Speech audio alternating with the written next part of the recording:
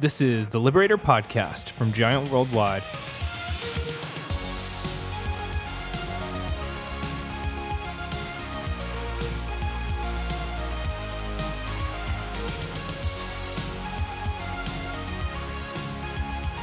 Welcome to the Liberator Podcast, number 19, with my amazing partner in crime, Steve Cockrum. How are you today, Steve, from rainy London? Well, do you know, it's actually not raining just this moment, but it has been. But I want to say a congratulations to you, Jeremy, because of our 19th podcast. That's the first time you've ever done the welcome and introduction with one take. So you will now effectively be known as One Take Kubicek from now on. So well done. You know, it's so hard just to set it up because you've got to have the right. You know, sometimes I sound like a wrestling, promoter or boxing promoter, and sometimes it's too low. So, that's right. Yeah, thank you for that. That's Steve. great. I appreciate that. It's good. I always love our podcast, and it's nice to see that we're both fit and healthy and bouncing around. I think last time we were feeling a little bit sorry for ourselves, but apparently our most popular podcast ever came out of most people were interested in what happens when we're stressed and ill. So there we go.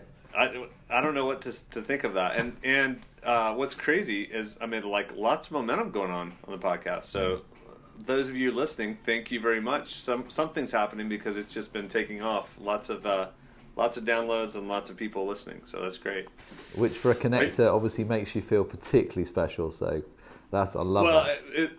Hoping it was more than my mom, right? Like both of our moms and our wives listening to it. Like, so you never know. But obviously something's happening and something's helpful. So we're providing a little bit of banter and a little bit of meat, and I think that's bringing in some value to our friends around the world. So anything fun happened this last week? Steve, you got older, by the way. Yeah, you're what? 47? I'm 47 now. How old are you? You're 45, aren't you, for a little bit? Yeah, I'm 45. Yeah, that's right. Yeah, no, I've been getting older steadily, and I think I'm getting younger now. So, I've not travelled anywhere in February. I don't know about you, but I did 2 weeks in the US in January, and realising how much easier it is to do weekends with the family when I'm not travelling. So off to America next week, but probably one of the most encouraging things, for those of you who know Jeremy, you'll know he's probably the most skilled I've ever met, and as a pioneer, I don't give that away easily, at actually creating environments at dinners where basically we do more than just eat. We have everything now, from celebration dinners, salute dinners, and we Brits kind of struggle, I think, a little bit more with this than the Americans, who are naturally positive and slightly over the top in most things. But we've been trying to incorporate celebration dinners. So we had one for my birthday, and actually just having people with us share what they were wanting to celebrate about me, which I know will come as a shock to you and others. But also Izzy and Megan had dinner with us, and it was probably the most humbling of all to hear your children describing you and what they valued about you and what you'd brought. So then, of course, the one that you're gonna love more than anything else is my little Megan, who's 12, INTJ, pioneer creative, not famed for their emotional intelligence, shall we say, in early years, went to a 13th birthday party of her friend Lucy at the weekend. And they had a murder mystery party. They were all dressed up in like prom dresses and all kinds of things. And apparently, and you get the credit, Jeremy, for this, Megan stood up after dinner while they'd all eaten and said, "I'd like to make a speech," and basically spoke to celebrate Lucy about what she loved most about her friend.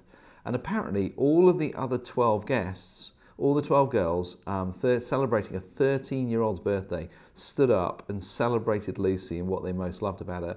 And she was in tears at the end of it, to think that her friends, and trust me, 13-year-old girls are not always the most kind to each other, but I thought I'd encourage you that here was transformation and multiplication in action, that not only had you persuaded the cynic of me to do celebration dinners, but that my 12-year-old daughter is now also doing celebration and realising how powerful that is in the lives of people. And I was with Indava this morning, one of our sort of early clients, and John, their CEO, is a dear friend, and another INTP who's been really wrestling with how do we celebrate when it's so alien to that creative pioneer mindset who it's never quite good enough. So all of that stuff about how do we do celebration, how do we encourage, how do we call people up is being multiplied even in your absence here in Gerrards Cross. So thank you. Well, that's great and so encouraging to hear. But the truth is, for all of you listening, people become the conversations of those around them. And so our idea at Giant, the idea would be from a leader development organization, and what we do with leadership around the world, we spread liberation, just the idea of a liberating leader. Well, if you think about a liberating leader, they bring high support and high challenge. So to know how to calibrate that, well, why not use your social time? Why not use the table that you have dinner around? Most people miss that opportunity, and so they become accidental. So people, what's going on with you this week? Yeah, how's your world? How's the sports? Blah. Those are good things. Third gear is great conversation. But then to go to the next level of offering something that would really impact people. So I can't tell you, those listening, how many clients and friends that we've challenged to the celebration dinner, they tell us stories just like Steve told and the impact that was had. And so why not leverage that time? Why not use the dinner table or the restaurant as an opportunity? It doesn't have to be forever. You can do it for 20 minutes. You can do it for 2 hours. It's up to you. But you can leverage the time to affirm people because, again, people become the conversation of those around them. And you have no idea of the influence that you could have in that social space. So, really, really cool. It's good. One of my early mentors, a guy called Mike Green, used to say, if you took meals and mountains out of the Bible, you'd have about 50 pages left. That actually, when you look at it, everything significant happened either on a mountaintop or around a meal table. So, that reminded me when you're there that the idea that meals, that third gear context is so important, and learning to be intentional in that space. You've really helped me with it. I'm much more effective at it now than I was before, because I think I was probably accidental before. Maybe that's just a British thing, but I challenge. No, you were protecting the Brits because you were afraid of the cheesiness of this American here, and you were just afraid. No, you were protecting. That's what you're doing. I think as long as the celebration dinner finishes within 3 hours, then I'm perfectly happy. It's when they go on longer than that, Jeremy, that it is there. Let's move on before I undo all the good work of affirming you and celebrating your genius around the table. Well, it's perfect timing because today we're going to talk about pride and humility and self-preservation. And so we're going to talk about the things that people protect. And so what we want to do is just share with you, the listener, just the idea. Because of our business, we get the chance of meeting with leaders all over the globe and on a daily and weekly basis. And we've got our giants that are out there, our associates, and they're meeting with clients as well. And so in the number of organizations we work with, there's one simple, commonality that happens with accidental or mediocre leadership. And that mediocrity, it really comes down to this idea of self-preservation. Whenever we find mediocre leaders, whenever we find cultures that are either stagnant or bad, we tend to find self-preservation right in the middle of it. And self-preservation, just so you understand what it is, it's natural. Some self-preservation, it's no one wants to lose their house, no one wants to lose their 401k or their pension or their family. It's natural to protect the things you're afraid of losing. But self-preservation is actually the overprotection of what you're afraid of losing. So when you're overprotecting your salary or overprotecting your power or your authority, you'll do things, and you'll do them in such a way that will actually mitigate or undermine your influence to other people. There'll be a vibe, there'll be a way of body language, or there'll be the tone and tact that you use, or something that you do that actually defends what you're afraid of losing, and you'll end up losing it quicker. So we run into that all the time, and I thought it would be a really, really good conversation to talk about. So Steve, why don't you tee us up with what are the three questions for self-preservation? I'm going to cough just to prove that I'm not completely recovered, so forgive me. There we go. Now you know that I'm on the road to recovery. So self-preservation is a wall, and we all have to get through it. So the questions of this is, What are you afraid of losing? What are you trying to prove and to whom? And remind me of the third one, Jez, because I've forgotten it just this moment. What am I trying to hide? Well, maybe I was trying to hide that I'd actually forgotten what the third one was. So what are you trying to hide? What are you afraid of losing? And what are you trying to prove to whom? And the answer would be is all of us have elements in which those things are true.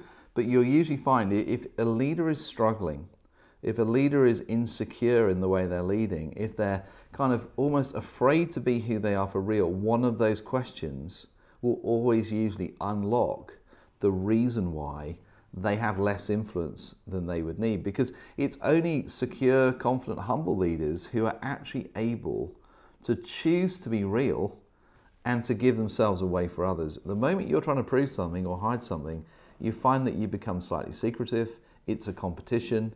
You're afraid that if I show my vulnerability, then others are going to take advantage of me. They're going to think I'm weak. I can't have that. And so that place of going, how do I get to a place where I'm actually confident enough to lead in the identity and the gifts and the skills that I bring, know my tendencies, know my weaknesses, but actually be prepared to be real and actually be liberated yourself, because you can't lead people where you've not been.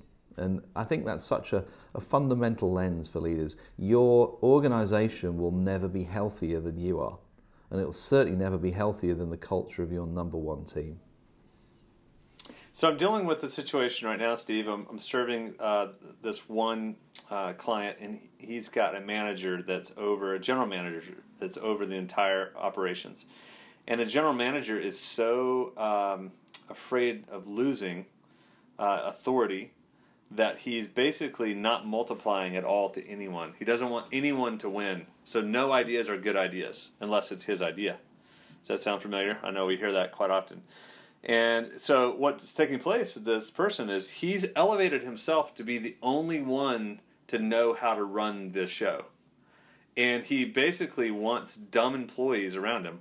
And that's basically what's happened. So he's fired all the good employees or people who have opportunities, and he's kept people who just are yes men around him, all because he wants to run the show, and he wants to make sure that he has the power and authority and the salary and all those things.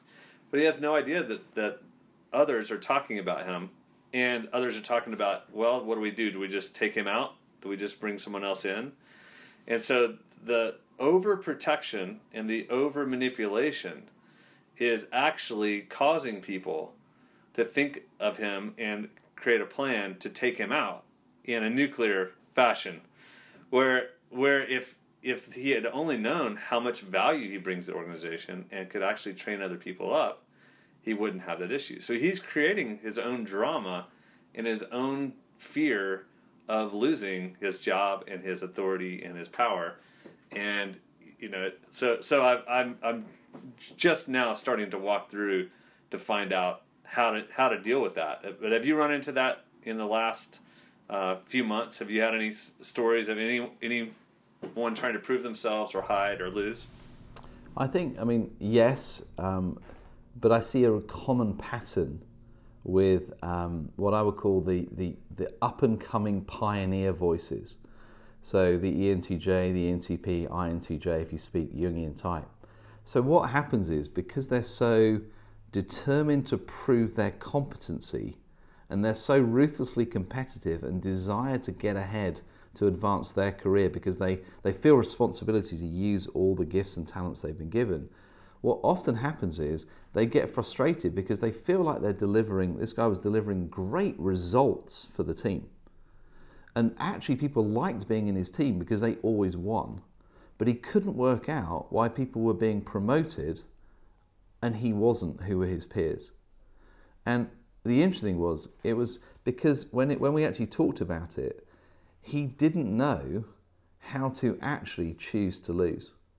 And I think it's a recurring pattern I watch, which is to go from the level of being exceptional at leading your team or division to the point where they will raise you a level of leadership.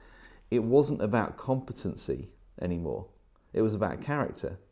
And it was about the fact that even though his peers knew he was probably the most talented, they always believed he was for himself more than he was for them. And so therefore, he wasn't getting promoted. So the idea we worked on, your peers need to know that you're for them as much as you for yourself. So what would it look like for you to be able to use your skills, your knowledge, your expertise to serve their teams, even if it meant you didn't always win?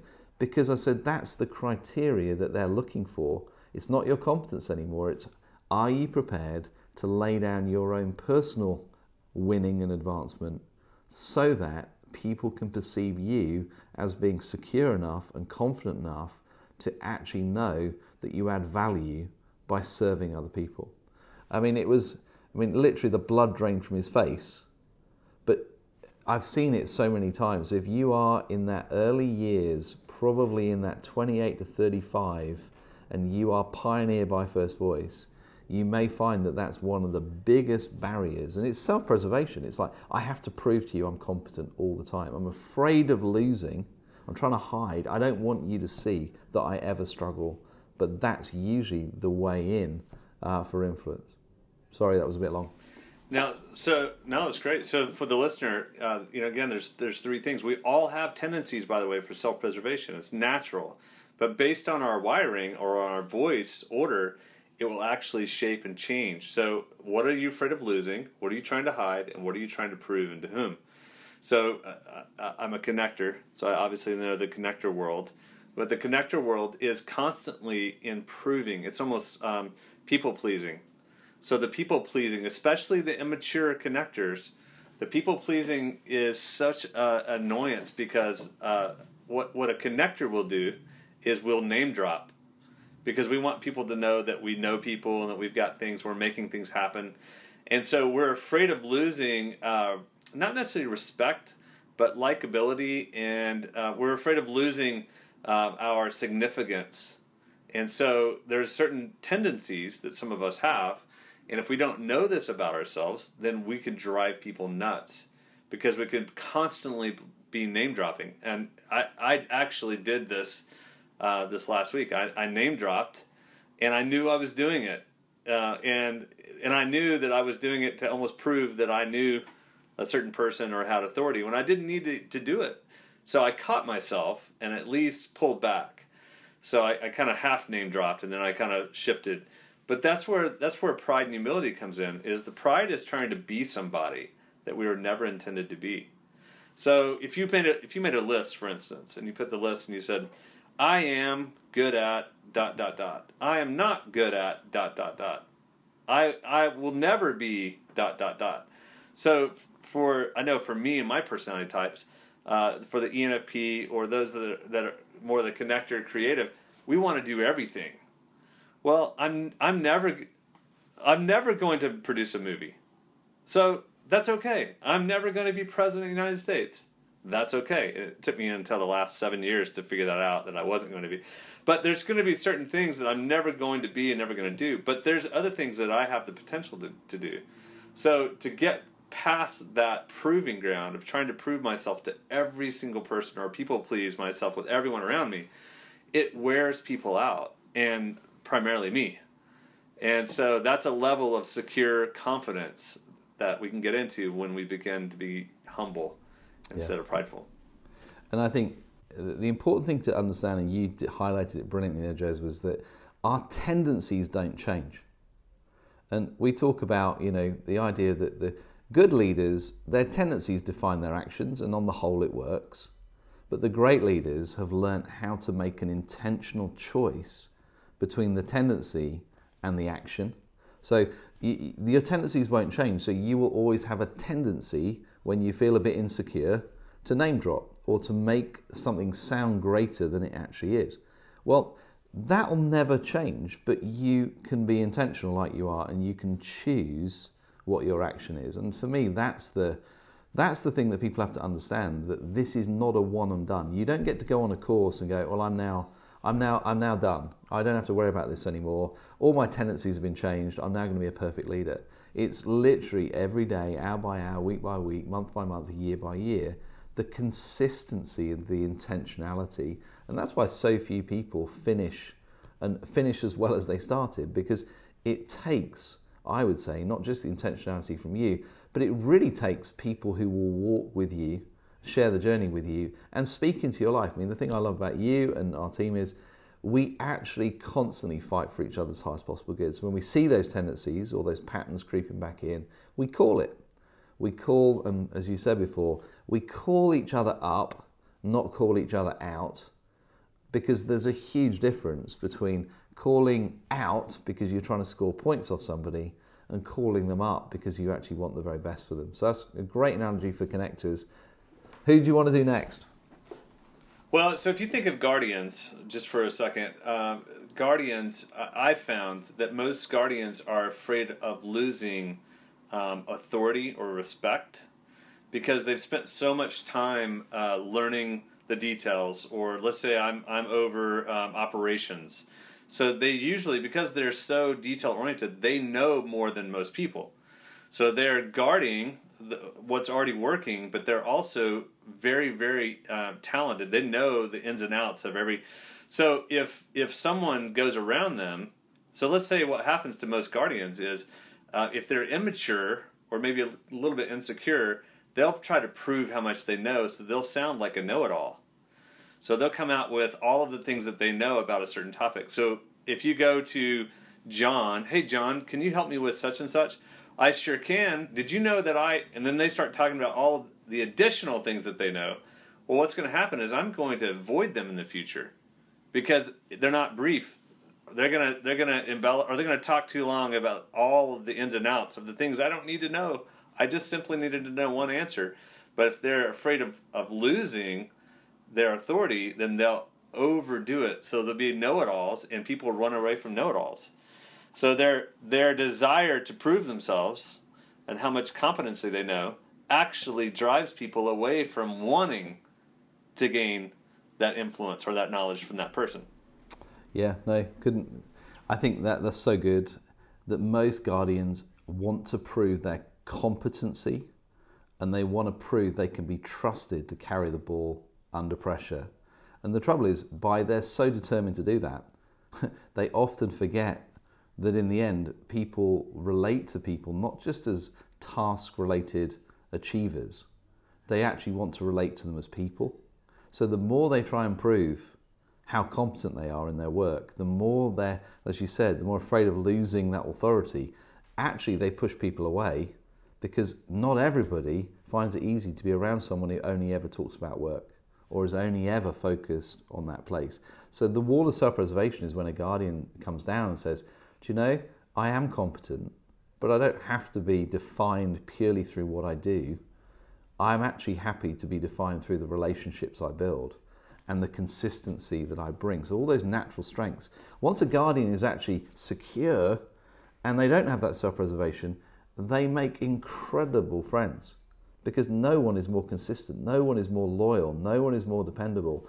And in some senses, no one remembers not just the details of work, but they remember the details of their friends' lives and they enjoy being in that mix. So it's a huge difference. You can always tell whenever we meet people how big is that wall, how big is that self-preservation, because it's almost like there is so much more people can bring when that wall comes down. So that's great. Yeah, and if you move on to nurturers, to think for a second, a nurturer, I don't think they have much they're trying to hide, usually. I don't think that's necessarily the issue, or proving themselves. So it's almost like they're protecting people so much. What would you say would be for the nurturer? What would self-preservation look like from your perspective? I think it's a lack of understanding how other people truly see them.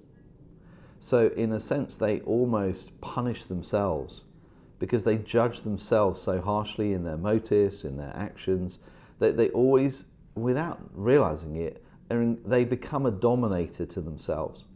So they never own the competency they actually have, and they're always in this oscillation, which is really quite a bind, because if they try and tell you how good they are, they then feel they're being arrogant and proud.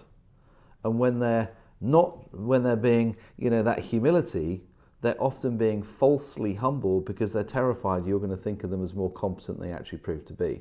So if you think of that kind of balance between appropriate confidence and humility, I would say the nurturer probably does it as well as anybody, but tortures themselves about their inability to live on that kind of knife edge more than anyone else. So to find a nurturer who's actually secure, confident, humble, and not trying to prove themselves, not trying to make everyone understand, being on edge that somehow someone's going to find them out, that they're not as competent, they're not as sorted as they want to be. That's usually where self-preservation kicks in, because they're never at peace. It's never enough, and there's always something else they can be doing. So that's usually the telltale sign for me. Who is on the... Amy Norton, one of our partners, is the most liberated nurturer I think I've ever known, because she's actually... it's fine to be just her, and she doesn't compare herself all the time against some of the other voices, but it's very hard for them to do, and they certainly need help, right? They don't tend to do it themselves. Well, I find that the creative, in the same way, and that's our last voice we'll talk about today, but the creative actually is very similar to what you just said, is they actually, they beat themselves up so much. They're afraid of losing really their ideas or the construct, or they want to find someone who they can value, but they get so worn out and tired because no one understands them, or they're always in their head. So oftentimes what happens is they hide behind their veneer of their job or whatever, because they keep their best ideas in. So unless they have someone around them that really, really values them and pulls it out and clarifies, then oftentimes they'll clam up or keep things internally, and they'll preserve their best ideas only for their either the right moment or the right people group. How would you add to that for the creative? I think I always, in some ways, we have to differentiate between the creative thinker and the creative feeler, because I think they are distinct in how they are. So for the creative thinker, it's usually they're almost trying to prove the genius of their idea and their intellectual pedigree, because they love complex problem solving that no one else can do, and dreaming and visioning a future that doesn't exist yet. So in some senses, the insecurity is always trying to prove their worth through that process, and often pushing people away in that process. For the feeler, for the creative feeler, it's a very good question. I mean, I think there is such an idealistic desire to fulfill their potential in life, and by doing that, by helping others fulfill their potential, the hardest thing is for them often to truly believe that they're actually doing enough, or that they fulfilled all of the possibilities that are in them. So they're their own harshest critics, and they're another group that tend to dominate themselves, because they see what this perfect thing they should be, to be liberating others, to be, bringing all this creativity into the world to help. But they live with a disappointment that what they see in themselves and in their ideas is never as perfect in the external world as it was on the inside. So they often beat themselves up in this kind of almost trying to prove to themselves that everything is as good as they thought it would be. It's quite wearing, apparently. I don't have that issue, but I've seen it in others. And I know you think we did pioneers earlier, but I think kind of that was a specific example. I'd be interested to know from you, what do you think is the self-preservation using those questions for pioneers? Yeah, well, interesting. What are pioneers trying to prove? Sometimes I see them proving themselves to other pioneers, but not to any other really voices. Yeah. Or they're proving themselves to their dad or someone who's not living. So it's really interesting when I deal with some pioneers, like, what's your motivation? Why are you doing what you're doing? Oftentimes it's someone in their college, someone in their life they're almost competing. So they're proving that they can beat someone they've done better than so and so. So I don't see them hiding much unless they're under extreme stress, and they've gotten to such a level and they're just manipulating to hide. But most pioneers, to me, are competing with other people that are not around them. It's almost a figment of their imagination. Yeah, I think you're right. I mean, I often say that a lot of the pioneers are a bit like male lions, and there's usually sort of a hierarchy in the pride, and most pioneers want to know where they fit in the hierarchy, so they can compete to climb. So that once you know your place, they're fine, but you'll usually find there aren't too many pioneers in the same place together, unless there's one very, very dominant male sort of pioneer who actually is apprenticing and investing in the younger lions, because what the younger lion is thinking, I'm going to take everything you've got and one day I'm going to be in charge. So it's this sense of advancement of how do I get to be the best I can be to fulfill all of what they perceive to be their potential. So I think you're right. I think the fear of losing, the fear of looking incompetent, and the fear of failure in a task is usually the pioneer Achilles heel. I mean, there's the old Teddy Roosevelt quote that we talk about where for the pioneer they usually say, I'd rather fail while daring greatly than be counted among those cold, timid souls that have known neither victory nor defeat. So it's almost like for a pioneer, if I'm going to lose, I'm going to die trying to do something incredible, because for me that's more honourable than withdrawal. So competition, I think, is the defining preservation. Of course, it makes them really hard to be around. So real maturity, you can always tell who's come through the wall of self-preservation because they take delight in others' achievements more than their own. It's interesting how many people... And it only comes through brokenness usually, right? Yeah. So if you think through, that's the hard part, is that for most of us, we have to get through some brokenness, some period of time. I know that's happened to Steve and I, and it's almost a badge of honor after that, because you've basically gone through so much of really breaking leads to humility most of the time. And for the listener, what we've done is we've simply added, we have 37 tools or so in our toolkit that we use for companies and organizations that hire us to help them with culture and growing their leaders. What we've done is we've taken self-preservation, one of our tools, and we've mashed it up with 5 voices.